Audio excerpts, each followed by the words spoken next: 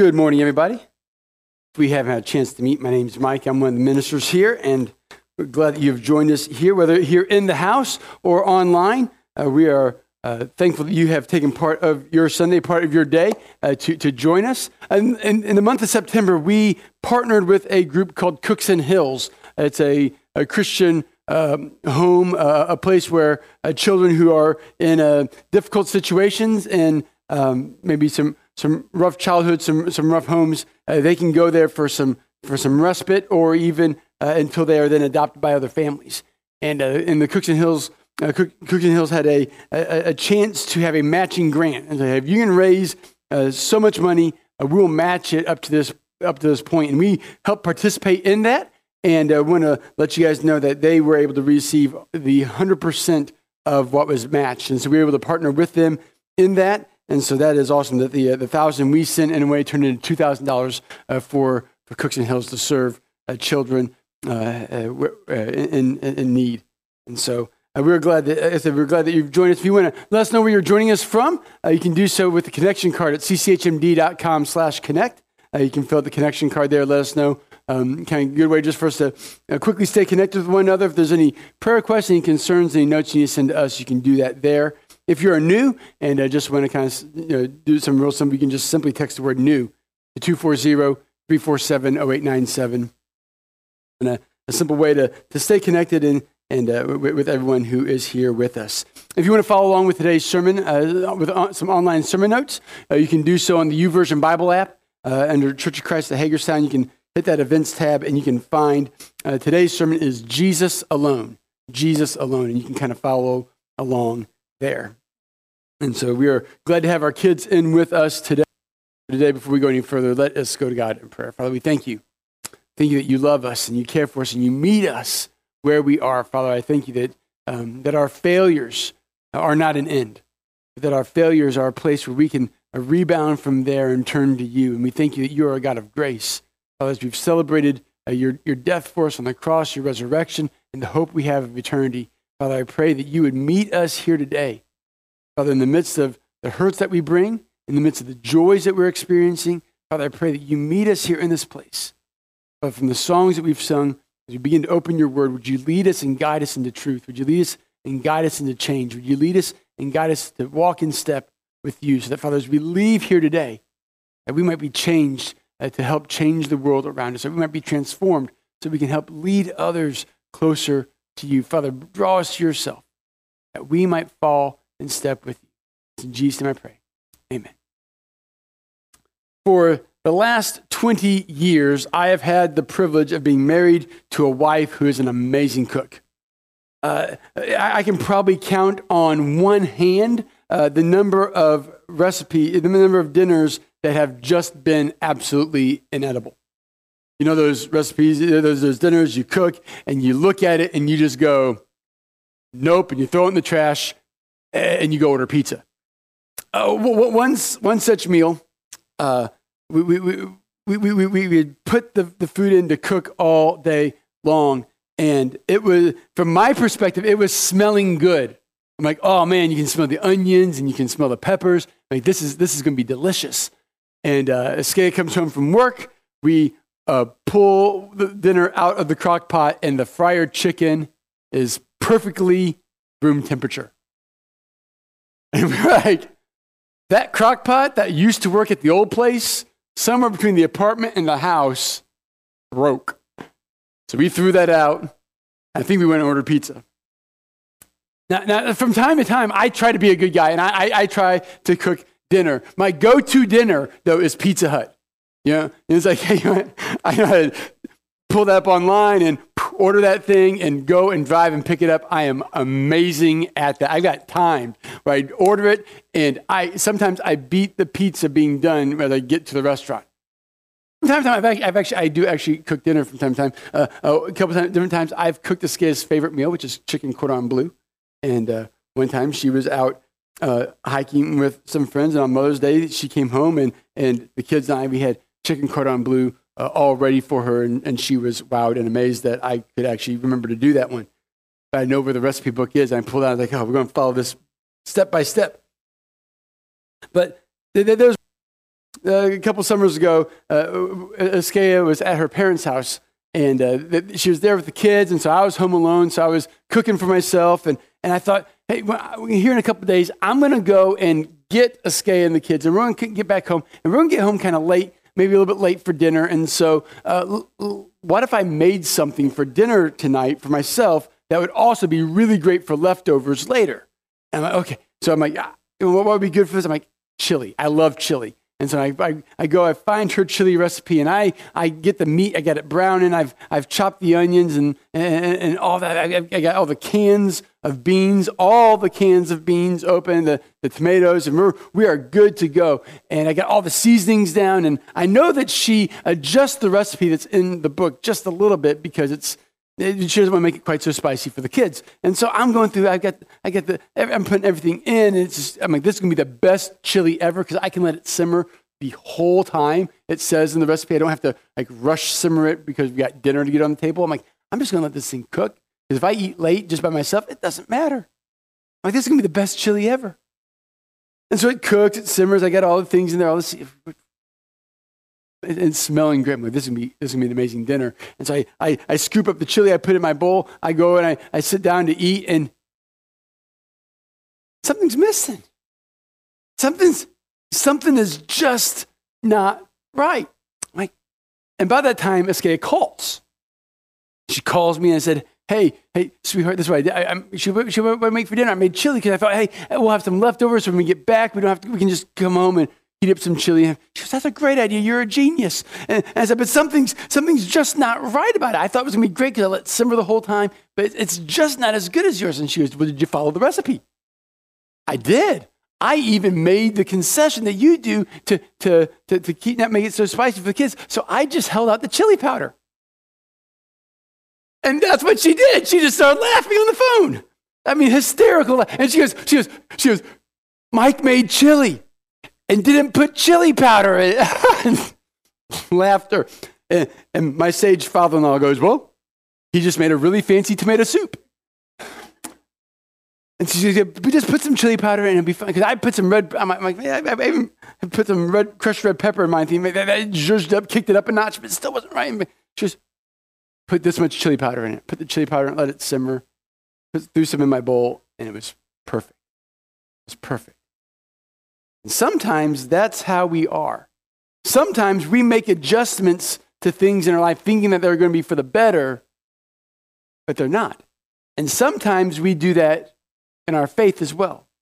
We choose to maybe make some adjustments. We need to be more popular, to be more acceptable, to be more accepting to those around us. We to maybe not offend as much. We adjust what we believe so that we can so that we can be more attractive to others. But sometimes in doing that, we leave out what is essential. And so doing, we leave out what is most vital to make a church God-honoring. And so Paul writes to Timothy, and Timothy's battling a bunch of stuff in the church, and the church has come up against some things in culture, and how do we adjust? How do we make these things work? How do we live in this culture that seems to be against us? So Paul is helping Timothy build a church God's way from the ground up, and he reminds him that what is most essential, even in the face of the rising cultural pressure from the false preachers. Here's the things you need to hold on to. Here's what is most important. So today we're going to look at 1 Timothy chapter 3, and we're going to start in verse 14, and we're going to go through chapter 4, verse 5. And so one thing we need to remember is that Paul did not write in chapters and verses. So we have authors who write, and they might write in chapters, but Paul did not write in chapters. These chapters and verses were kind of given to us like addresses, so we can better locate the scripture that we want to talk about. But Paul is giving Timothy some practical advice in leading a church in face of an obstinate culture. Maybe this feels a lot like we are today. There are some things that he was experiencing on a routine basis. And this is something that the church has always faced. The church has always faced pressure, has always faced obstinance from culture. And so it's not something that's new just for us today. It's always been there. And Paul's like, hey, even while this is going on, here's the one truth you must hold on to the one truth that the whole church is built upon. So Paul writes, because although I hope to come to you soon, I'm writing you these instructions so that if I'm delayed, you will know how you ought to conduct themselves in God's household, which is the church of the living God, the pillar and the foundation of the truth. What he's saying is, hey, the church is the pillar. The church is central to truth in all of culture. And how do we hold on to that truth even when pressure comes from the outside? He says this, beyond all question, the mystery of godliness is great. He appeared in a body, was vindicated by the Spirit, was seen by angels, was preached among the nations, was believed upon in the world, and was taken up in glory. The Spirit clearly says that in later times, some will abandon the faith and will follow deceiving spirits and things taught by demons. Such teachings come through hypocritical liars, whose consciences have been seared as with a hot iron. They forbid people to marry and order them to abstain from certain foods which God created to be received with thanksgiving by those who believe and who know the truth. For everything God created is good, and nothing is to be rejected if it is received with thanksgiving, because it is consecrated by the word of God and prayer. Paul's like, hey, I'm longing to get back to you. I want to get there, but there's some things that need to be corrected in the church, and they need to be corrected now. So I'm going to write this to you, and if I beat the letter there, great. But if not, this letter's going to get there, and you go ahead and start the work, and then I'll help you later. He goes, I might be delayed, I might be held back, but there are certain things that seem to be going on in the church there that need to stop. They need to know how to conduct themselves as members of God's household. They had received the gospel when Paul was there. But some other teachers had come in and started teaching some other things and have been leading them into some other areas. And Paul's like, these things are not right. Maybe some of them had gone back to their previous life of dealing in magic and the other gods of the Greco-Roman world. And Paul's like, they are walking away. They're leaving the gospel for these other things. Because there are some things that just can't wait. Go ahead and start them so that you can conduct them, you can get them back in alignment with how God wants members of his church to act. Paul reminds Timothy, like I said, that the church is the foundation of truth. The truth of the gospel, the truth about Jesus is that truth that all of life is built upon. You can know all the knowledge and book learning in schools and all that, but still have your life be a wreck because your life is not built upon the truth of Jesus. And so Paul points, the idea of these pillars is this idea of kind of a fortress of strength. That we have strength in this truth, that when we build our life upon the truth of Jesus, we have a firm foundation upon which to stand, and we have a firm defense against attacks from the outside. And then Paul he uses words that might be from an ancient hymn. A way to recite and remember the truth of the gospel. And it might be like something we would do today. Maybe we hear a song on the radio, or there's a song that we've sung somewhere, or we've heard somewhere, and it's like, are really encouraging to me. And we might pass it on to a friend. Maybe it's a way that as we want to remember certain truths and certain things, people have packaged those truths into songs. Some of the nursery rhymes that we sing to kids were actually ways to recount history. I think Ring Around the Rosie had something to do with the bubonic plague. And some of these other things were just ways to tell history and remind people about things that go on, to teach our kids certain things, certain truths. And sometimes the words of a song just stick better than the words of a sermon, the words of a letter, the words of a book. Sometimes the words of a song, lyric mixed with melody, just has a way to settle itself down deep into our soul. And so there's part of this hymn that sounds a bit cryptic to us, but I'm sure it made complete sense to them. In the poetry and the rhyme of the first century, Paul passes on the words of this hymn. He says this. He says, he appeared in the flesh and was vindicated by the Spirit. He was seen by the angels. He was preached among the nations. He was believed on in the world and was taken up into glory. And before we even begin, we know who he is, right? He is Jesus. This is the telling of the gospel story that Jesus came in the flesh when he was born of Mary in the little town of Bethlehem that we celebrate in just a couple of months called Christmas, right? When Christmas comes, he was born, he was appeared in the flesh. God came, God left his throne and walked among men and made his home among us for a while. And then Paul says he was vindicated by the Spirit. And there's something about that word vindicated that just seems ominous, doesn't it? It just, there's something, it seems weird. It's not a word that we use very often, maybe, but as I was looking, I mean, what does this word vindicated mean? And maybe you remember, Jesus just started out in his ministry, goes back home to Nazareth. He comes into the synagogue and they say, hey, why don't you read scripture for us today? Why don't you give us a word today? And so he takes the scroll, he opens up to Isaiah, he reads part of what Lonnie actually read to us in his meditation today. The Spirit of God's upon me, bind up the broken, the wounded, to set the captive free, to proclaim the year of the Lord's favor. And there, instead of the preacher standing up to preach, he sits down to preach, and Jesus sits down, and the only words he says are, these words have been fulfilled in your presence today. And there's such an uproar. They run him out of town, and they seek to stone him. The word vindicated by the Spirit means that the Spirit came upon him. That God's Spirit was in Jesus to serve, to proclaim the gospel, to meet the needs. And you see that the Spirit moved through Jesus' life. We even hear Peter preach on the day of Pentecost, and he says that God accredited Jesus to them by miracles, wonders, and signs. We see how Jesus proclaimed power over nature. He had power over disease. He calmed the storm. He walked on the waves. He did things that no one else could do because he was God himself, and the Spirit of God was in him to proclaim the good news about God.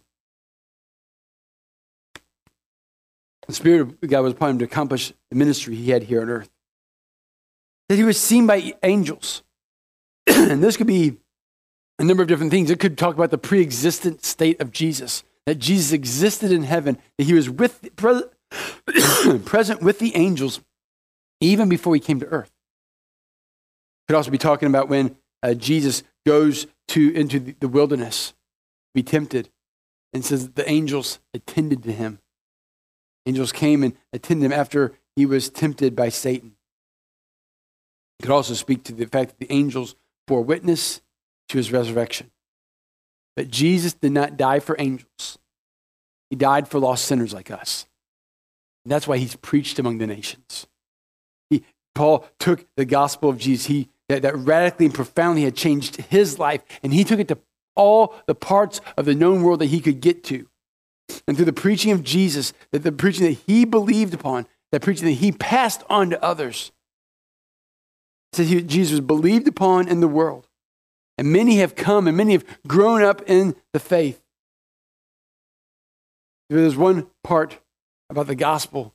There's one part about our truth that is different than any other religious truth in all the world. And that is our salvation was purchased by a Savior who died on the cross, died for us. But didn't just die. It was raised again and taken up to heaven. Now, Jesus, not only will I be taken up into heaven, but I will come back one day. One day I will come back, and all of you who believe, all of you who walk in step with me, all of you who are mine, I will take up to heaven, be with me forever. Our faith has a different end game, one that ends in the restoration of everything back to its original design. But of course, there's a rub there, isn't there? Of course, people don't always like or believe or agree with Scripture. Oh, they may like Jesus fine enough. They think, oh man, Jesus is nice. He's this loving guy. He's kind to others. But if we just leave Jesus in the realm of nice guy, we cut him short. Jesus didn't come merely to be a nice guy. He came to be our Savior. And when we speak of a need for a Savior, it means that we've done something wrong. Not many of us like to admit that we do things wrong. I mean, it was like to admit that our life somehow falls short. And so people begin to push back against Scripture. And they begin to say, I want to search for a different truth, or this is my truth. My truth is different than your truth. And we can have these different truths, but there's only one truth, and the truth that will save is the truth in the gospel. There are some who used to believe, who may have walked in the truth of Scripture, but as they grew up, at some point they walked away. Maybe you know those who grew up in the church who made a decision to give their life to Jesus, to walk in step with Jesus, but somehow somewhere in between college or in adulthood, they chose to walk away because sometimes as we propagate a childlike faith, it becomes a detriment to a growing, mature adult faith. Sometimes we try to propagate a childlike faith, just coming before God as our Father. Sometimes in the way we teach and sometimes in the way we present Scripture, it becomes a detriment to a growing, mature adult faith. So some who've grown up walk away. The Spirit clearly says that there will be some who will abandon the faith and they will follow deceiving spirits, Paul writes. So they'll follow after things taught by demons, things that are false, things that are evil, things that are wrong. And they'll see those as truth and not the truth of the gospel. See, our scientific age has belittled the presence of a spiritual world. You say, you know, it's just, we can explain these things by science. But I think there's some things in our world that go beyond the explanation of science. Science might be able to explain it some, but I believe there's a spiritual world that's still at work in our time today. And in that spiritual world, people will pull people away, pull people aside, and misdirect them. And people have been deceived by discussions and conversations in the natural world that make them question their faith. It's not just a recent development. You know, Paul's already talked about Alexander and Hymenaeus who've walked away. There are those, even at this time, the Spirit was pulling them away from the church in Ephesus. They're being deceived by these false teachers. Others who would begin to add some other things in or take some things out from the gospel because they thought it might make it better. Others who knew enough about Jesus but would mix in just a little bit of untruth to erode their faith. Just like my chili without chili powder. It's close, but it wasn't quite right. See, matters of faith, we can't be just close enough. Close enough doesn't get us home. One of the things that people do to erode the gospel is they begin to add things to the gospel. You need Jesus and this other thing. Well, and while some of those other things may be good and helpful, they're not necessary to following Jesus. Sometimes people will mix Jesus and politics. Sometimes people will make Jesus and certain activities. They say, you need Jesus and this other thing. And when we begin to attach Jesus to other things in our life and put them on the same level, we begin to erode people's faith because maybe those other things are good for some. They don't completely agree with these other things that we've tried to attach Jesus to. Some of the things that the false teachers of that day we talk about, they would forbid people to marry. They would forbid people to marry, mainly because they thought they were waiting for the imminent return of Jesus. Because ever since Jesus has gone up to heaven, the church has been expecting Jesus' soon and imminent return. Hey, he's coming soon. He's coming soon. And so because Jesus is coming soon, y'all don't need to get married. Don't worry about getting married. Just be ready for Jesus. This was pushing people into relationships and activities that were inappropriate, that were improper. Because these religious leaders say, hey, don't worry about marriage because Jesus is coming soon. He said, hey, we need to abstain from certain foods. We need to abstain from certain foods. And while certain foods may be better to stay away from or to have less of, may lead to a healthier life and a healthier diet if we avoid certain things. But certain foods, eating certain foods or avoiding certain foods doesn't make us more or less holy. And nowadays, we have debates about marriage, right? Marriage has been redefined in our culture, and there's been an advancement of the laxity of God's ethic about marriage relationships and marital relations. There's been talk about health and certain foods, and sometimes certain foods and food groups and certain things have been demonized. But even the words of Jesus says, nothing that goes into the body defiles me. Only what comes from him. So all food, if it's received with thanksgiving, is acceptable. And so God gave us bacon as proof that he loves us. But eating the whole slab of bacon in one sitting is maybe not the healthiest thing out there. See, as long as we don't abuse the food that we have, as long as we don't follow destructive eating habits, as long as we follow God's ethic in return in our relationships with others,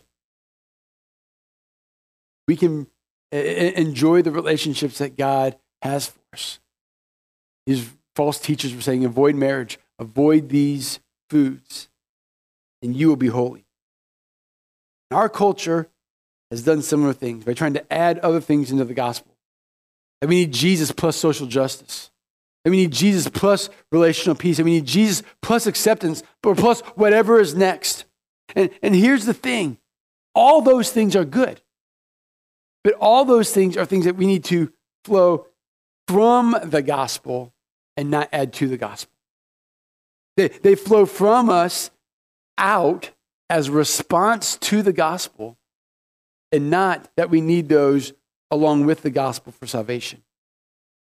Out of our faith and commitment to Jesus flows a desire to see marriages and families strengthened, to be restored to God's design, to see racial reconciliation, to show love for our neighbor, to show economic inequalities balanced.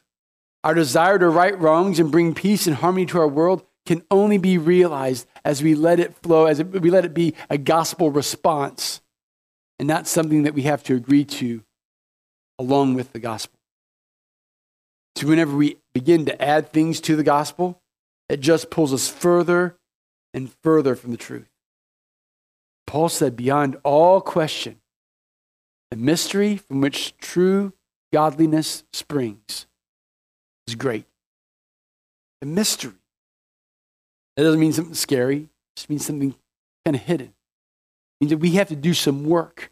We have to do some digging. We have to do some study. We have to do some finding out on our own about what these certain things mean. We need to figure out, how do we begin to understand and live out godliness? Because true godliness can only be found in Jesus alone. So if we try to seek for ourselves and we say, I'm going to live out godliness this way, and we can't do it in our own way, in our own formula, but leave Jesus out, we will never make it. So Paul says we got to go back to Jesus, because he was the one. He is the one. Jesus alone, not Jesus and or Jesus plus, just Jesus. And when we err, it's because we've tried to make Jesus look more like us. You will never err in trying to look more like Jesus. You may not quite get there, but you're at least making the progress in the right direction. But when we try to make Jesus look more like us, rather than making us look more like Jesus, that is when we step out of line. You can't counterfeit Jesus. You might be able to counterfeit or copy someone's look or someone else's actions, but you can't counterfeit Jesus. Only the genuine article, only the real thing will do. This is only achieved by total commitment to Jesus and the gospel. And as we grow closer to him, he is more revealed to us. And it's easier to cast aside the false teachings that we hear in our world. It's easier to push aside those things that might entrap us or that might pull us away. What the world needs to see is a church that is falling more and more in love with Jesus. Not our version of him, but the real thing that we find in Scripture. And that commitment starts by taking your first steps to him. And so we want to offer time to respond to the gospel today. And maybe today, where you're sitting, where you're at, there at home, or even here with us in the house, you need to respond, make Jesus your Savior. And we want to celebrate that decision with you today. We want to help you take your next steps of faith with him. And so you can let us know by filling out the connection card at cchmd.com/connect. And you can mark the box on that connection card that says, become a Christian, and it will send us a note and we'll get to you immediately. You can also text the word life to 240-347-0897. See, our walk of faith is not defined by a one-time decision. Many of us can think back to a certain day, a certain time when we claimed Jesus as our Savior. Maybe it was a day we were baptized. Maybe it was a certain event in our life that we're like, that is a day that I know I chose Jesus to walk my life with. If you've noticed, there's some in our life, we've never made that same decision. We've walked away. We've abandoned the faith. We can probably begin to list those who we know. We would have considered them believers, we would have considered them disciples of Jesus, but no longer. Maybe they once held on to the gospel, but they began to put other things on the same level as Jesus. Some on the same level of faith in him. Maybe they made other commitments and said, these other commitments are also necessary for salvation. But there's one thing about this text today. There's a commitment to perseverance, commitment to growth, commitment to maturity, commitment to hold on to those things that are bedrock, that are sure, that are central and core to our faith. Only by continuing to grow closer to Jesus will we be able to know how to conduct ourselves as members of God's family. And the more we act, the more we walk like Jesus, the more effective our witness for Jesus will be among those who do not believe. Only as we grow closer to him will we be effective in our ministry and our witness to those who are still far from Jesus. May we grow in those steps. May we continue to walk in that way until all the world knows about our Jesus.